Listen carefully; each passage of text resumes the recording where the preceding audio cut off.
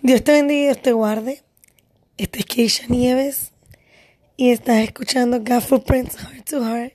Todavía estamos enfermas, todavía estamos roncas, pero aquí seguimos. Um, ¿Sabían que estamos en diciembre 18 y apenas hace 2 o 3 días fue que empecé a decorar para las navidades? Y después que empecé a decorar, fue que me di cuenta que lo que faltaba apenas era una semana para las navidades. Y luego me puse a pensar, y a lo mejor te preguntarás qué tiene que ver esto con el mensaje. Y es que me puse a pensar en todo lo que deseamos y pedimos para las navidades.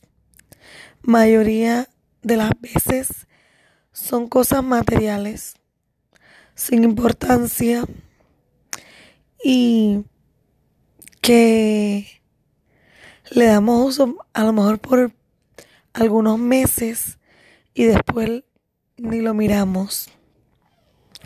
O incluso ahora para el año que viene empezamos a hacer New Year's Resolution, donde todos empezamos el año con una meta y cosas que queremos alcanzar y lograr para el próximo año. Pero la realidad es que muchas de esas metas no las logramos. No porque no se puedan, sino porque ese es solamente el afán de un nuevo comienzo, de un nuevo año. Como sentimos que tenemos esa oportunidad de empezar de nuevo, cuando en realidad es un mes más, es un día más.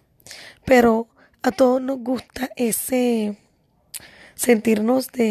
el sentir, de un nuevo comienzo, de poder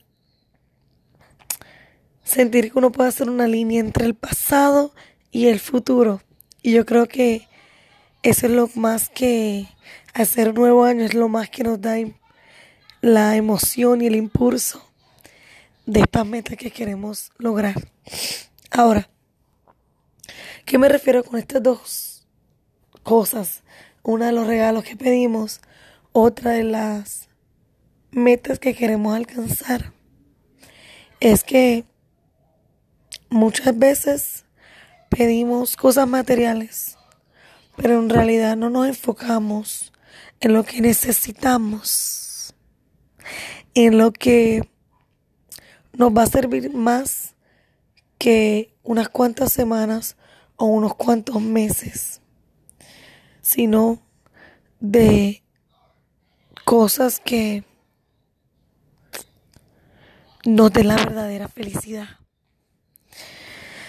Deber de pedirle al Señor o pedirle a las personas todas las cosas materiales que queremos, porque no tomamos el tiempo de primero darle gracias a Dios por habernos dado un año más, de habernos permitido sobrepasar otro año y las metas que pudimos alcanzar, las dificultades que pudimos sobrepasar y luego pedirle al Señor que nos ayude a tomar mejores decisiones el año que viene, que nos ayude a valorizar lo que en realidad es importante, que nos acerque más a Él. Pedirle al Señor que nos dé sabiduría, que nos dé salud y podamos lograr cosas maravillosas, que podamos hacer la diferencia en la vida de otras personas, que no seamos egoístas. Ahora, eso va un poquito attached junto con nuestro New Year's Resolution, las metas del próximo año. Lo lindo es que como nos gusta tener una línea entre el pasado y el futuro, como lo sentimos en el año nuevo, sabes que cuando empiezas a buscar más de Dios, puedes ver la diferencia entre el pasado y el futuro.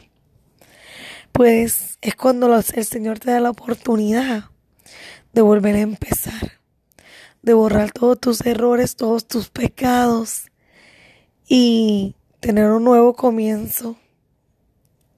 Pero para eso tenemos que tener la meta de decir, este nuevo año quiero acercarme más a Dios, quiero ser una mejor persona, quiero buscar más de Dios, quiero que el Señor me ayude a cambiar, a soltar mis malos hábitos, a soltar todas las cadenas que me están atando o que me están deteniendo. Quiero crecer espiritualmente, quiero ser más fuerte, quiero depender más de Dios. Quiero ser una nueva persona, una nueva criatura en Cristo.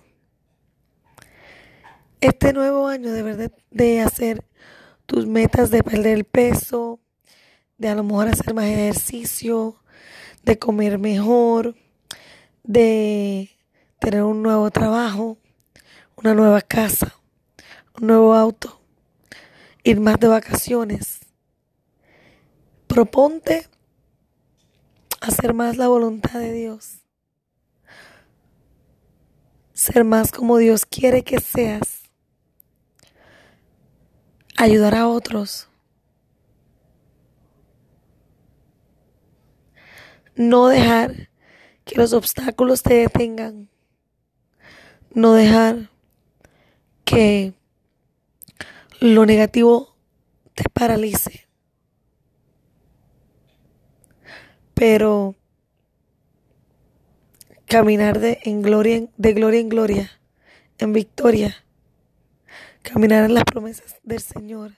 Para poder caminar en las promesas del Señor, primero tenemos que agradar al Señor, obedecerlo, querer ser como Él quiere que seamos y no como queremos ser nosotros mismos. Hay tanto que podemos hacer, tantas metas que podemos llegar, pero solamente depende de que nosotros demos ese paso a una vida nueva, una nueva vida maravillosa, grandiosa, sin límites y llena de satisfacción al saber que Dios tiene el control. Cambia tu lista de peticiones. Cambia tu lista de metas. Y empieza a hacer una lista de peticiones que le agradan al Señor, que te hacen crecer a ti, que dan verdadera felicidad y paz. Metas que te acerquen más al Señor, te ayuden a crecer y te lleven a la salvación.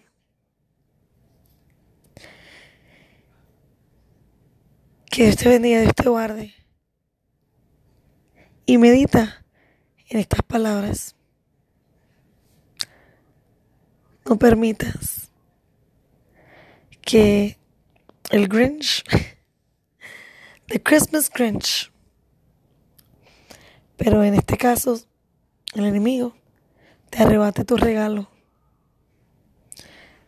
te robe lo que te pertenece.